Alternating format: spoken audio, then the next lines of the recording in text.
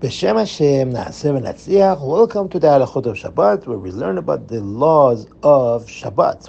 This is Shiur 228, and we are now starting a new subject, and this subject will be going on for a while. It's regarding a sick person and how to treat the sick person on Shabbat.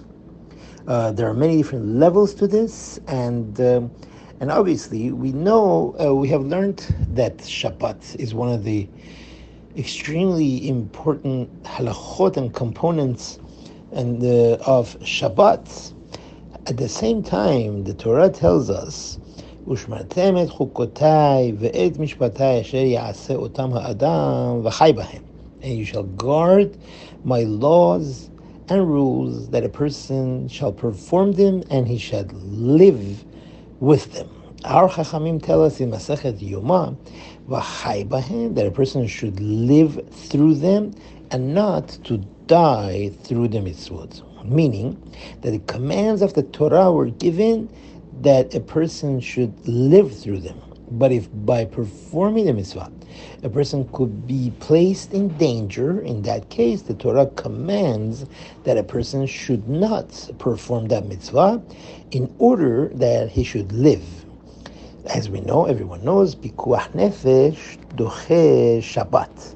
To save a life, it pushes away the Shabbat. And the Rambam teaches us that it is prohibited to linger and to wait when it comes to being mechalel Shabbat, to desecrate Shabbat for a sick person who is in grave danger. And he quotes the same pasuk that it says v'chai bahem, and it's coming to teach us that the laws of the Torah are there for rachamim, for mercy and kindness and peace in the world. A person who is, God forbid, sick and he is in grave danger, everyone must desecrate Shabbat to save him. And whoever is quick about it, the Torah says, that the Chachamim tell us, that he is meshubach, he is praiseworthy, and that's why a person should be quick about it and to be hasty to do this. If a person goes ahead and asks, then that is lingering in saving a person's life, and that is a big mistake.